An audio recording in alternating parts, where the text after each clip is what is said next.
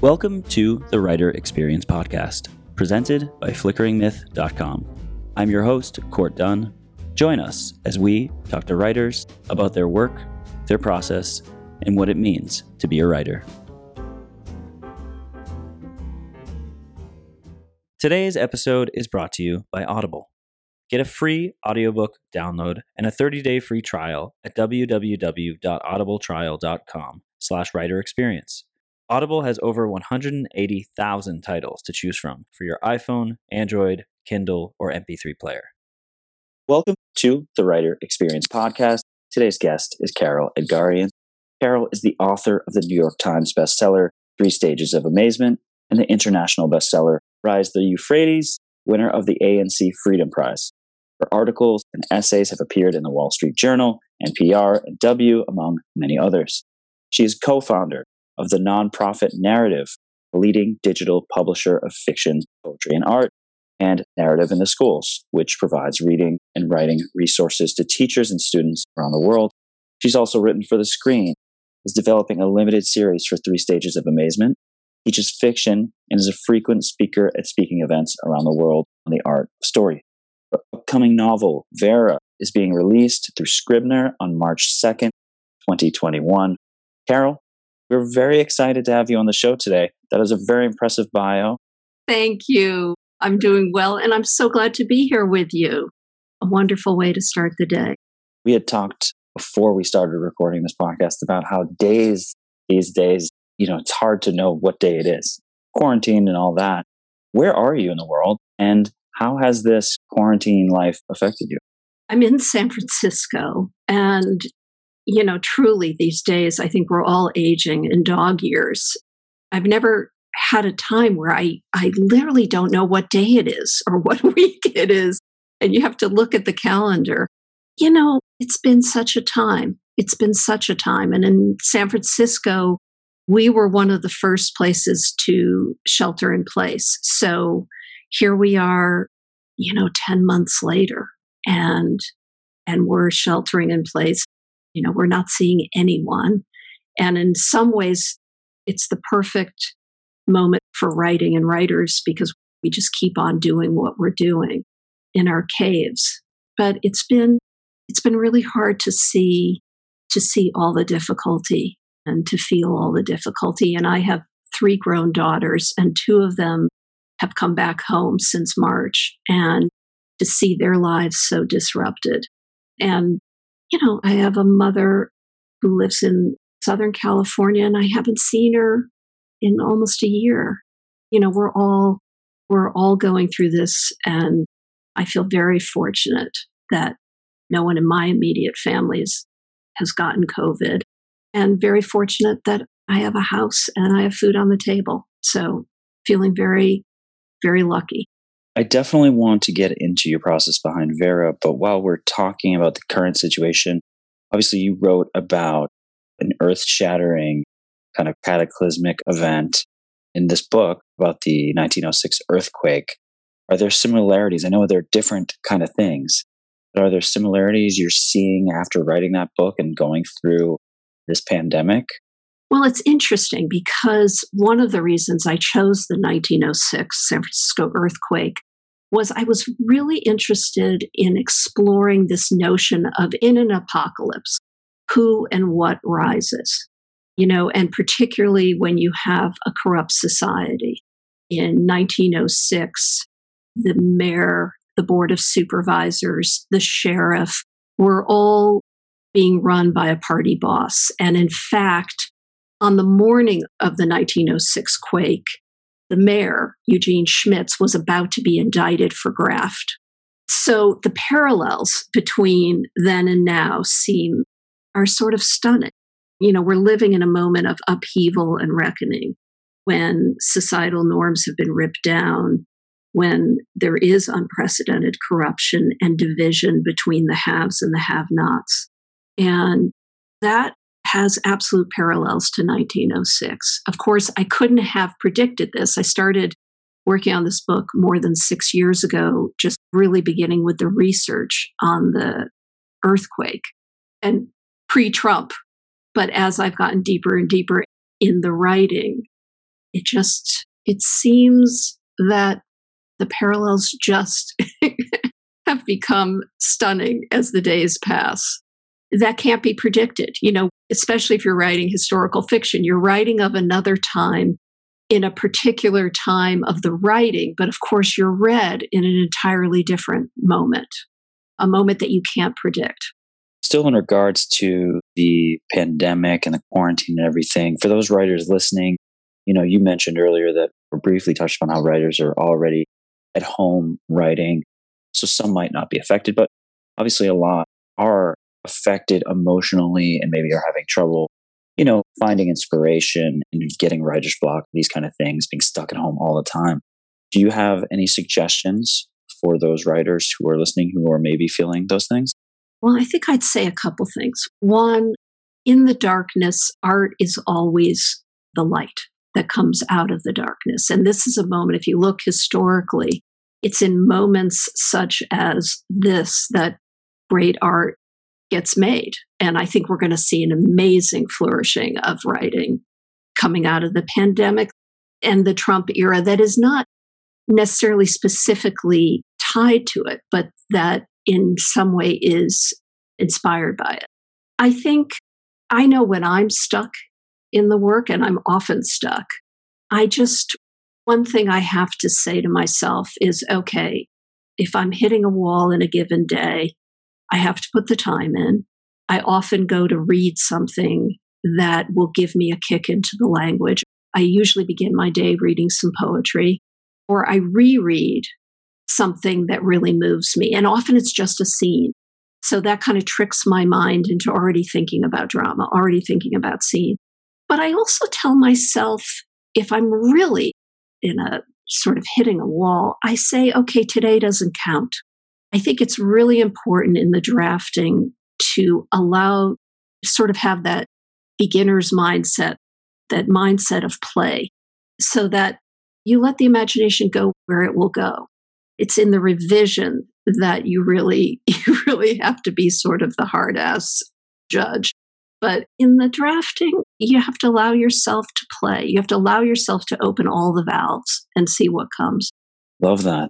Before we get into process, I would love to hear your origin story. How did you get into being a writer?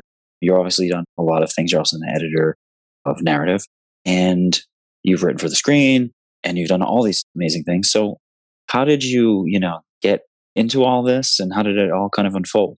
I was always, and I think this is true for so many writers, but I was always that kid, reading late into the night, reading really to save my life. And I started writing poetry and stories when I was very young. I won a writing contest when I was 12. And I still remember, the title of the story was Like All Things. And it had, it was sort of life and death. And, I guess I was a pretty serious kid. But I never gave myself the label of quote writer. It was something that I did. And certainly I read everything I could get my hands on. And my parents were not great readers, but they didn't stop me from getting my hands on books. They brought me to the library and I just would bring stacks home. So I read without any notion of the good books or the more commercial books or even the trashy books. I read broadly.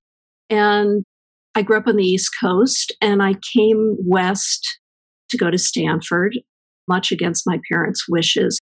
They said, why would anybody go to the West Coast to go to college when everyone knows the best schools are on the East Coast? And I said, I want to go to California. I was drawn to this sense of sort of new horizons out here and promised that I'd be back in 4 years. And, that was more than 3 decades ago. And at Stanford, I had an amazing mentor and started my first novel as my senior thesis. Had about 75 pages when I graduated.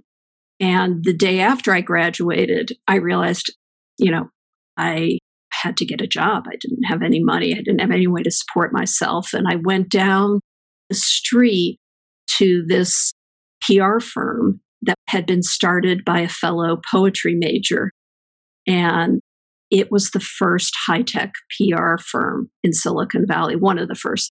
There was another one, actually, that was larger. And I had no credentials other than I thought, I could write something. And I started there, and this was in 1984. And, Bill Gates was a client, and a lot of the guys who were backing just really nascent Silicon Valley stuff. And I wrote everything from speeches to press releases to technical manuals, and did that for about a year with those 75 pages haunting me, but stuck in a drawer because I was working 60, 70-hour weeks. It was a wild time to be really on the front lines of this whole new world burgeoning. And I left within a year and took a few clients on my own. And for, my 20s, wrote, was a gun for hire, writing everything, and a lot of speeches and a lot of technical stuff and non-technical stuff. It's actually great training for a novelist to come in to an entirely new world, to learn the world, and more specifically, learn the language of the world. What did I know about chemical catalysts or semiconductors? Didn't know anything about them, but I could adopt the speech. I could adopt the specifics. So it took me through my 20s of having to support myself doing freelance stuff to get that first novel written. And I finished Rise the Euphrates when I was 30 and sent it off to a few agents. And one agent read it, called me. It was one of those moments, 7 a.m., my phone rings. And this agent said, well, whoever else you sent this to, tell them you've got an agent and I'll be back. And literally 3 or 4 days later, Rise the Euphrates sold to Random House. And there we go. And that novel, its beginning roots were research I had done in high school and then college about the Armenian genocide. I'm Armenian, but I really sort of went down the rabbit hole of really learning the roots of the genocide and what happened to people during the genocide. And then really looking at it in the novel in terms of how it affected 3 generations of Americans, the first generation having survived it. So Rise came out, and I was working, I was teaching. I was working on a new book. In 2003, my husband, Tom Jenks, and I started Narrative. And this was a moment, really the Wild West period of the web, when really no magazines were online. The New Yorker wasn't online. The New York Times wasn't online. And we had this notion of starting an online magazine that was dedicated really 2 things. One, to support writers in the digital age by paying them well and publishing them well. And secondly, to support reading by making everything we publish free. So that has been consistent in the 17 years since then. So we started with 6 pieces of fiction. We called up some of our friends. Tobias Wolff gave us a piece. Joyce Carol Oates gave us a piece. Jane Smiley gave us a piece. And 3 newcomers. And didn't have any readers. Fast forward to today, we've published thousands of both poetry, fiction, nonfiction, read all over the world. And we can talk more about that. But that was something we began. And I really had no idea how much of a labor of love it would be and how time consuming, but always writing, always teaching, raising kids. 3 Stages of Amazement came out in 2011, also based on a pivotal moment in time, in this case, the 2008 economic bust. And with some antecedent to my work at Silicon Valley, we can talk about that.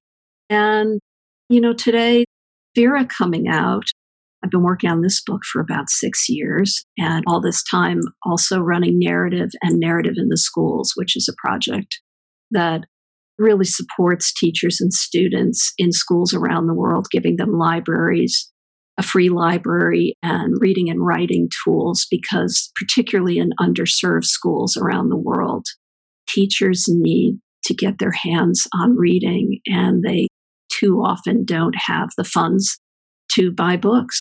Carol, with Vera coming out, I would love to begin exploring your process for writing Vera. Particularly, maybe we could frame it as how to write a historical fiction novel using Vera as an example. Does that work for you? Is that cool? That would be great. Now, I want to read the description of Vera. Are you cool with me doing my worst? Great. Yeah, go. Go, dog, go. So here it is. San Francisco, 1906. City is on fire and reeling from the earthquake. 15-year-old Vera Johnson, the illegitimate daughter of the notorious proprietor of the city's ritziest bordello, an ally to the city's corrupt politicians, has spent her whole life looking for an adult to show her how to behave. In this beautiful novel, she learns that no such adult is forthcoming and must decide for herself how to be in the world.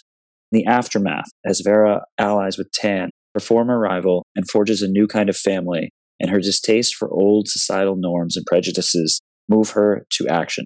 As we've recently observed, those with moral courage have the power to change the rules in a catastrophe.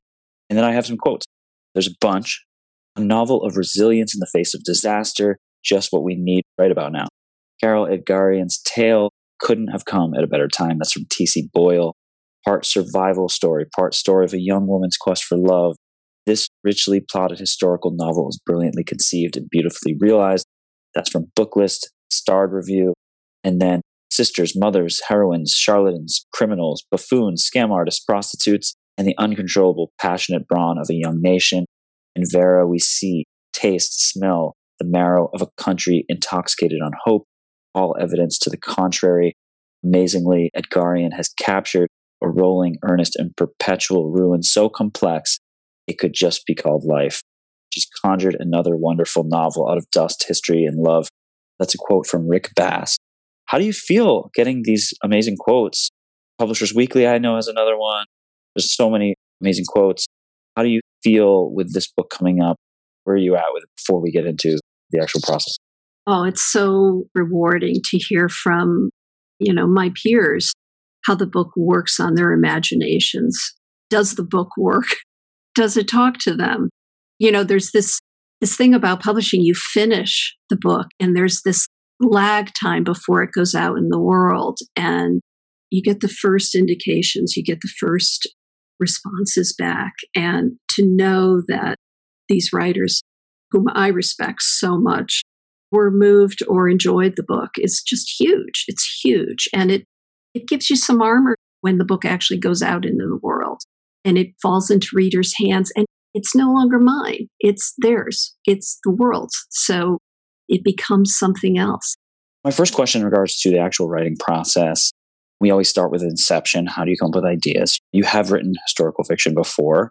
In this case, where do you come up with the idea? How do you decide that writing about the 1906 earthquake or during that time, how does that idea stick? I love that you use the word decide, and I'm not sure that's actually the word for me. I think my material finds me in some way. I began collecting books on the earthquake 25, 30 years ago, and I had a whole shelf of them, and I would read them and sort of think about them and then put them on the shelf and let them sort of talk to each other and talk to me. Interestingly, on a shelf just above political books that I'm thinking about and below medical things. And didn't know I was ever going to write about the quake. Didn't know that would be something that would come back to me in terms of fiction.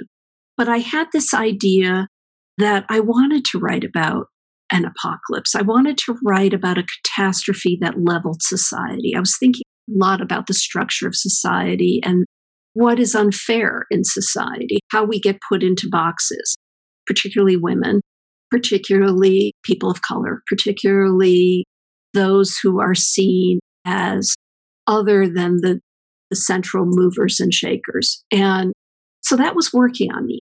I'm always looking for these moments in my work where the political, the societal collides with a character's desire for self-invention or reinvention. That's interesting to me because, of course, the driver in fiction is always desire.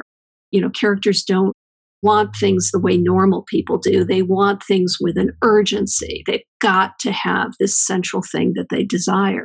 And so I always know when I have a group of characters, when I know what they want, and therefore I know what makes them vulnerable. And so suddenly, as I was thinking about my next book, I returned to the earthquake.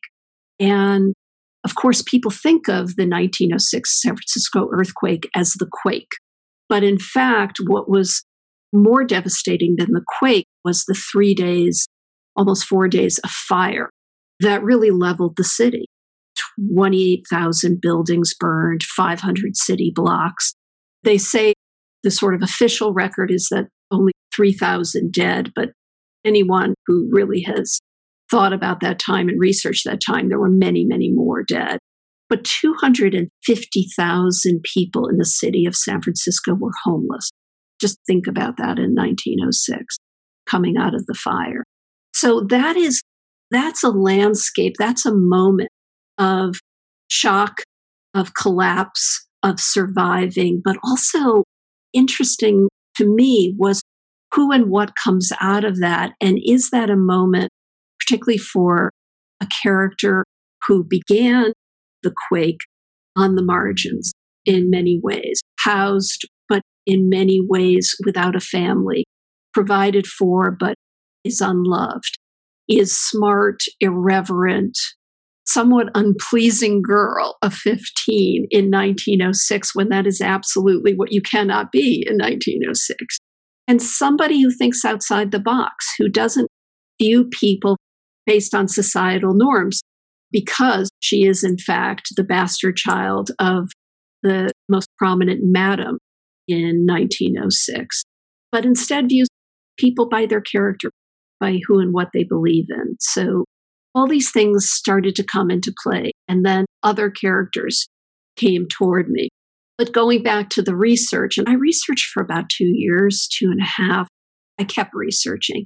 But I didn't know that beyond this earthquake and fire, there was a whole level of political corruption. There was a whole level of people scamming. And these real characters became more and more vivid to me. So in Vera, there is the whole fictional world of characters, but they intersect with real folks. Vera comes to know the mayor, Eugene Schmitz. She comes to know Alma de Bretteville, who was sort of the leading doyenne at the time. And she gets to move in and out of this world. The night before the earthquake, Caruso came to sing in San Francisco. And it was a huge deal because San Francisco was still sort of rough and tumble. It was a city founded by miners. And, all the things that miners looked to supporting. Prostitution was huge in early San Francisco and continued to be something that was, if not revered, something that was prominent. And long before San Francisco had roads and a police force, it had this mercantile entrepreneurial aspect. And that is just central to the city's DNA. So the deeper and deeper I got, I wanted to both celebrate and look at that, look at the hubris and also look at that possibility of how the city just always is a little bit renegade, always is going for it, always is too expensive. And what's the downside of that? What is the shadow side of that? We have a lot of writers on this podcast. Do you like what writers write? Do you like free stuff? Well, Audible is offering a free audiobook download for listeners of the Writer Experience podcast, with a free 30-day trial to give you the opportunity to check out their service. I recently downloaded James Joyce's Ulysses for my commutes into the city, while our producer Harry, who may or may not exist, has been enjoying J.R.R. Tolkien's The Hobbit. To download your free audiobook today, go to audibletrial.com/writerexperience. Again, that's audibletrial.com/writerexperience for your free audiobook. What's your favourite film of all time? It might be a sophisticated classic, a childhood favourite, or an enjoyable pile of trash you just can't help but watch over and over again. The Pick of the Flicks podcast, hosted by me, Tom Beasley, is all about celebrating people's favourite movies in whatever form they take. Each week I interview a different guest about their chosen favourite, whether I agree with their choice or think they're as mad as one of Tom Hardy's accents. So tune in to Pick of the Flicks every week on the Flickering Myth Podcast Network and subscribe with your podcast app of choice. Maybe your favourite film will be next. Hi, I'm George. And I'm Sam. And we're from the That's a Classic podcast on the Flickering Myth Network. We both bring 3 films each from a certain genre, and we battle it out to find out which is the ultimate classic. So you can listen to us on Flickering Myth, iTunes or Spotify. Check out what classic we choose every week. You mentioned the research that goes into writing historical fiction, but how do you find balance between the history and creating your own fictional story? How do you honor the timelines without leaning too much into it being a timeline of events, so to speak? I research every granular aspect, and I go where my interest takes me. I go where I think there's nexus of story, but really I'm just plowing through, and I trick my mind to remember what is going to be important for the story. So I go down a lot of rabbit holes, and I fill my head with all this fact, all this stuff. And then I let it fall away. So really all that's left are breadcrumbs of stories, breadcrumbs of history, if you will. And from those breadcrumbs, I build a world. And I don't always know what I'm going to take, what I'm going to use. I think your point that's so important is it cannot read like a history book. It has to read with the characters and the story being the thing that's most forward. And you know, whether it's a historical novel or any kind of novel, for me, it has to feel, or I want readers to feel like this is news of today. I want it to feel like it's happening now. So the voice of the book is very modern. It's urgent. It's not, in ye old times. I think that as much as we have evolved over time, the human animal is fairly consistent. So we're pulling from an earlier time, but I hope it speaks to this time. And that's always in my mind. You mentioned character earlier. You mentioned their desire and what makes them vulnerable. At what point in the process of, you mentioned you have your books and that the idea starts to come to you. At what point are you starting to think about those characters, and how concise of an effort do you spend locking down, okay, these are the characters, these are their stories? What does that process specifically look like? Yeah, that's a great question. I know I have a central character when, going back to what I said earlier, when I know what their desire is.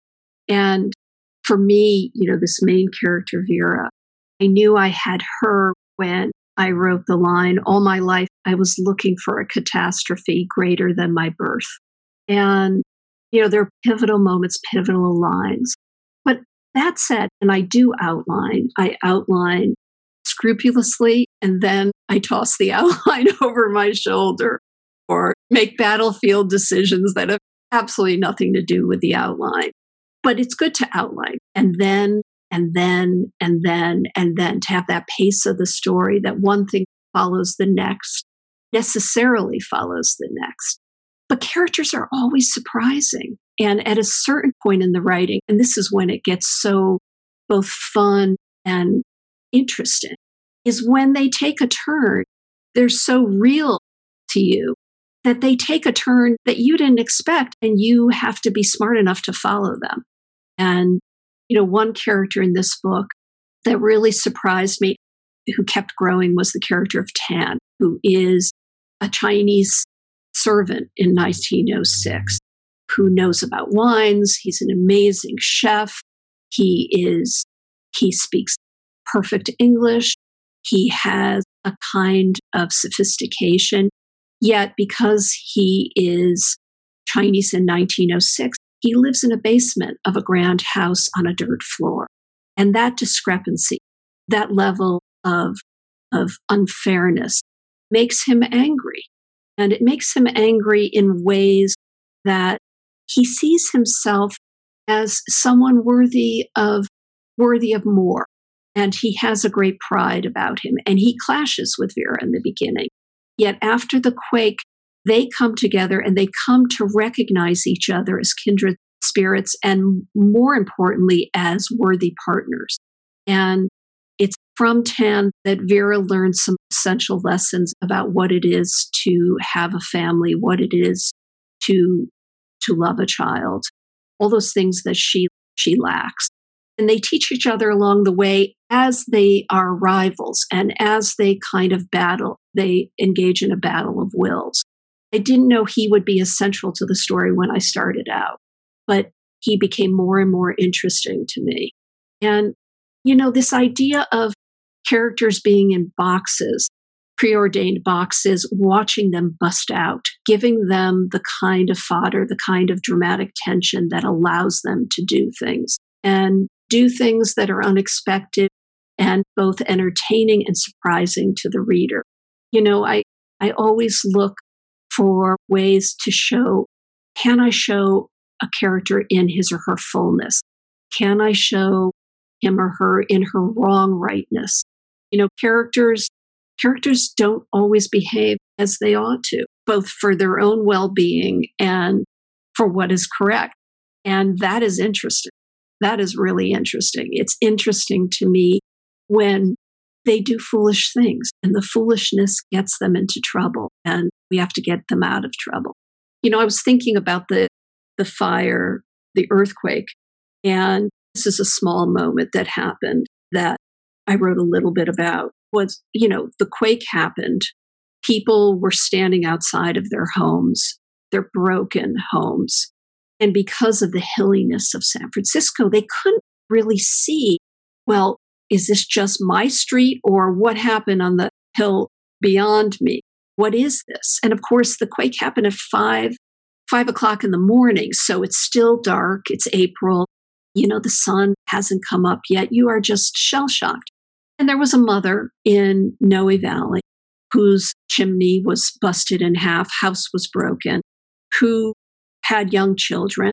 And she did something very practical and very foolish. She decided to make her kids breakfast at her broken chimney. Well, that breakfast set that whole part of town on fire. It came to be known as the Ham and Eggs Fire, and it devastated a huge swath of the town. But you can imagine in that moment doing that, just at least I'm going to feed my kids. Who knows where the next meal comes from, right? You mentioned that you want to feel like the story is happening now. In regards to themes, are themes for you tangible things? Do you sit down and say, the theme of this before I write, this is something I want to say. This is the theme that I want to be. Or do the themes kind of happen more organically? The themes happen more organically. I wouldn't say I'm driven by theme. I'm driven by character. I want to know what happens. I want to know how this character evolves and changes. And we're always looking for connection. I mean, that to me is what is central in a novel, in a story, is how certain characters strive for what they want and where they come up against some other character with an opposing desire, and where those combustions happen, where those connections happen, where is the possibility of coming together, and where do they often miss? I mean, it's the missing, it's the thwarting that is so oddly rewarding in the reading experience, right? So no, I'm always looking. In this book, I think one thing you could say is all the characters are looking for home, whatever home looks like for them. And it's really different for everyone. They have ambition. I'm drawn to characters who are in movement, who have grand ambitions for themselves. That doesn't mean they get rewarded necessarily, but they're on a track. They're wanting something bigger from life. I think that's so central to the American story. And that's always something that's that's driving me. And again, news of the day. It can't ever feel quaint or, in my work, people are not just sitting in rooms having their thoughts. They're out there doing things. I think that's interesting. Something that is odd, I think, in my writing process, but seems to hold true, all these books later, is when I begin writing, I will seize on a first scene and I'll revise and revise and revise until I have that first scene. Oddly, in these 3 books, that first scene becomes the end of the book. And I don't know that at the time, but it becomes the place I want to get to, the place where things resolve. And I don't know necessarily how I'm going to get there. I have to just, I have to cross the river stone by stone by stone, but it becomes the focal point of what I'm driving toward. You just mentioned crossing the river stone by stone.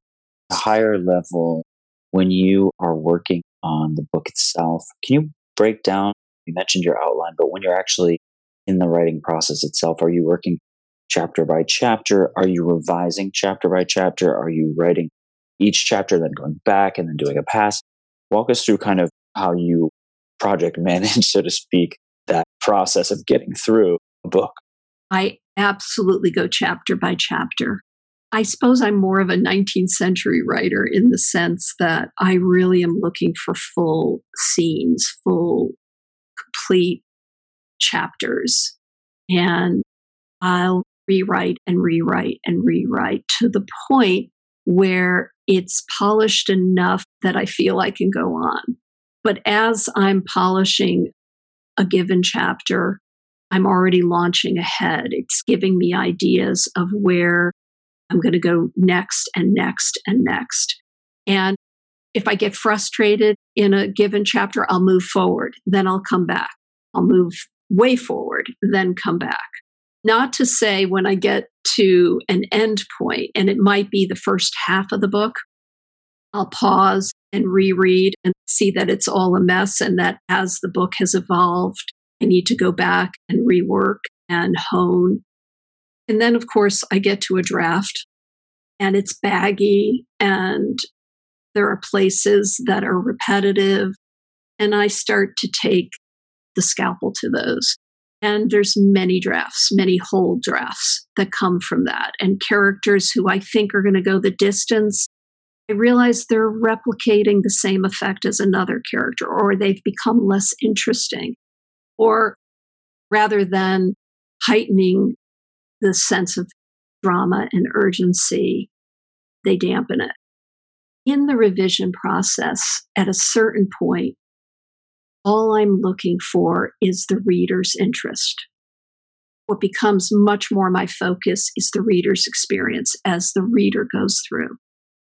And I have to make those decisions, and it gets easier the more you do it, but you make those battlefield decisions where you kill your proverbial darlings, and it's just, or something that took you, 3 months to work on has to go.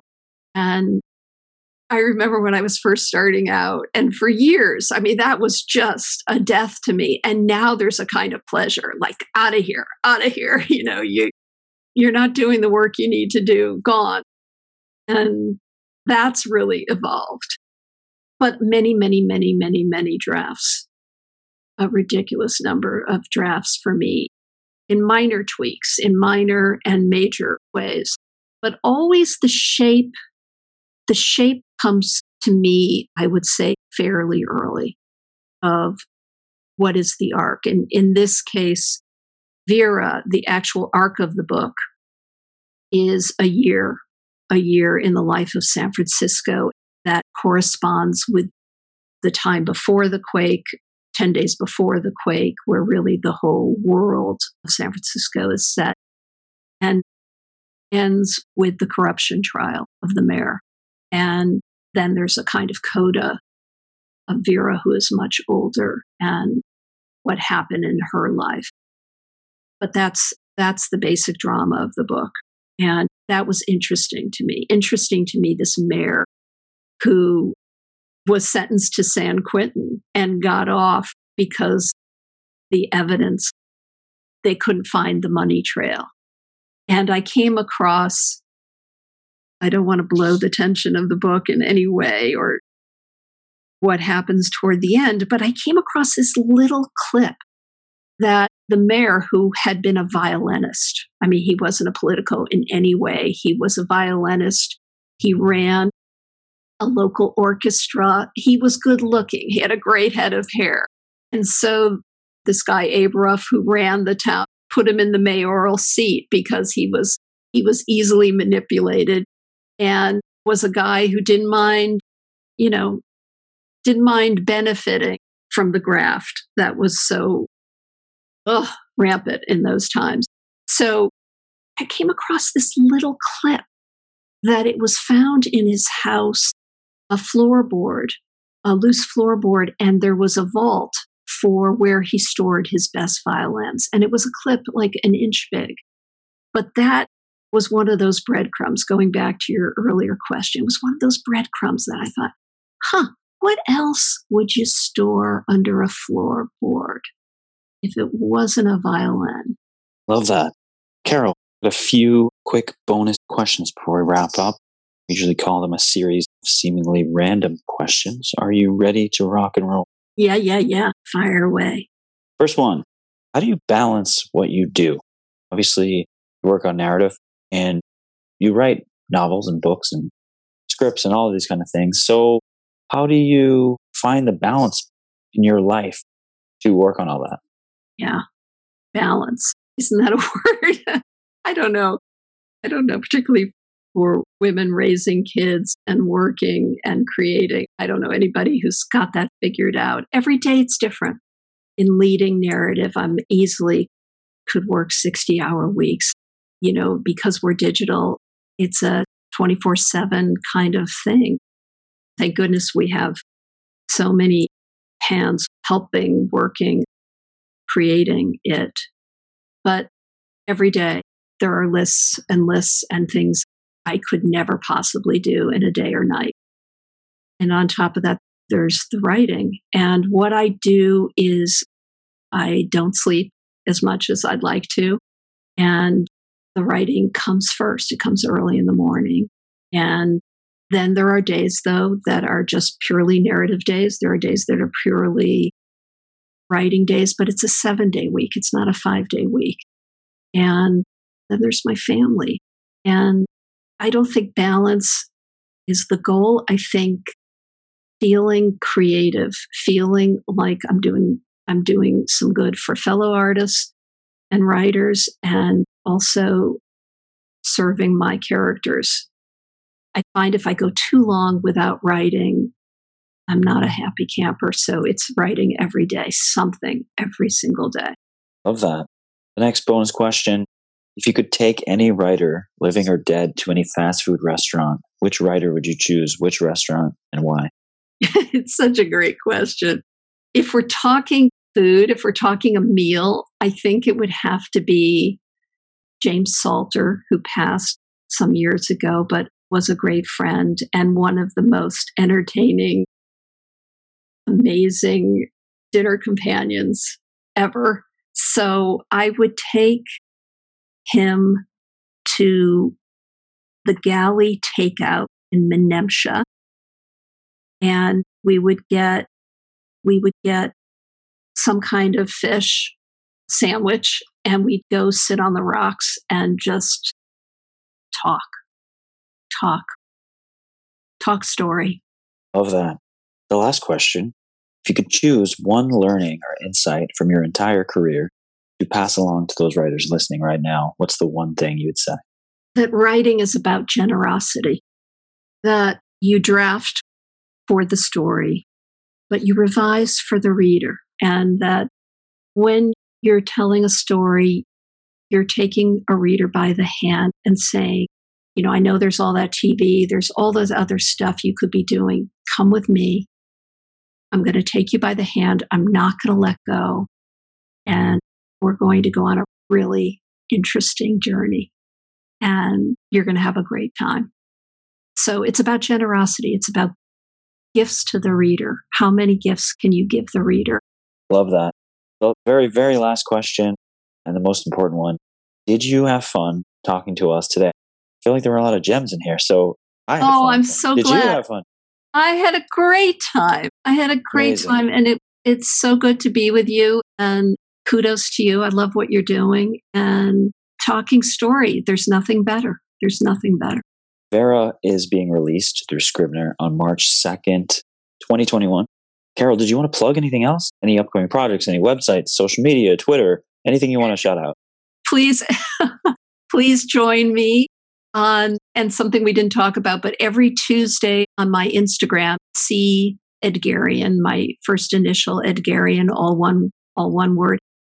I'm doing a short bit called A Word Please, where I take a word and I take it apart from its origins and usually write a little something or read a little something to it. And it's for all those wordy folks and story lovers. It's really fun. And also, I hope you enjoyed Vera. If you're listening, please check out Vera. Carol, thank you so much again for your insights, your time, the gems. It was an honor. Thank you so much. Really fun. Right.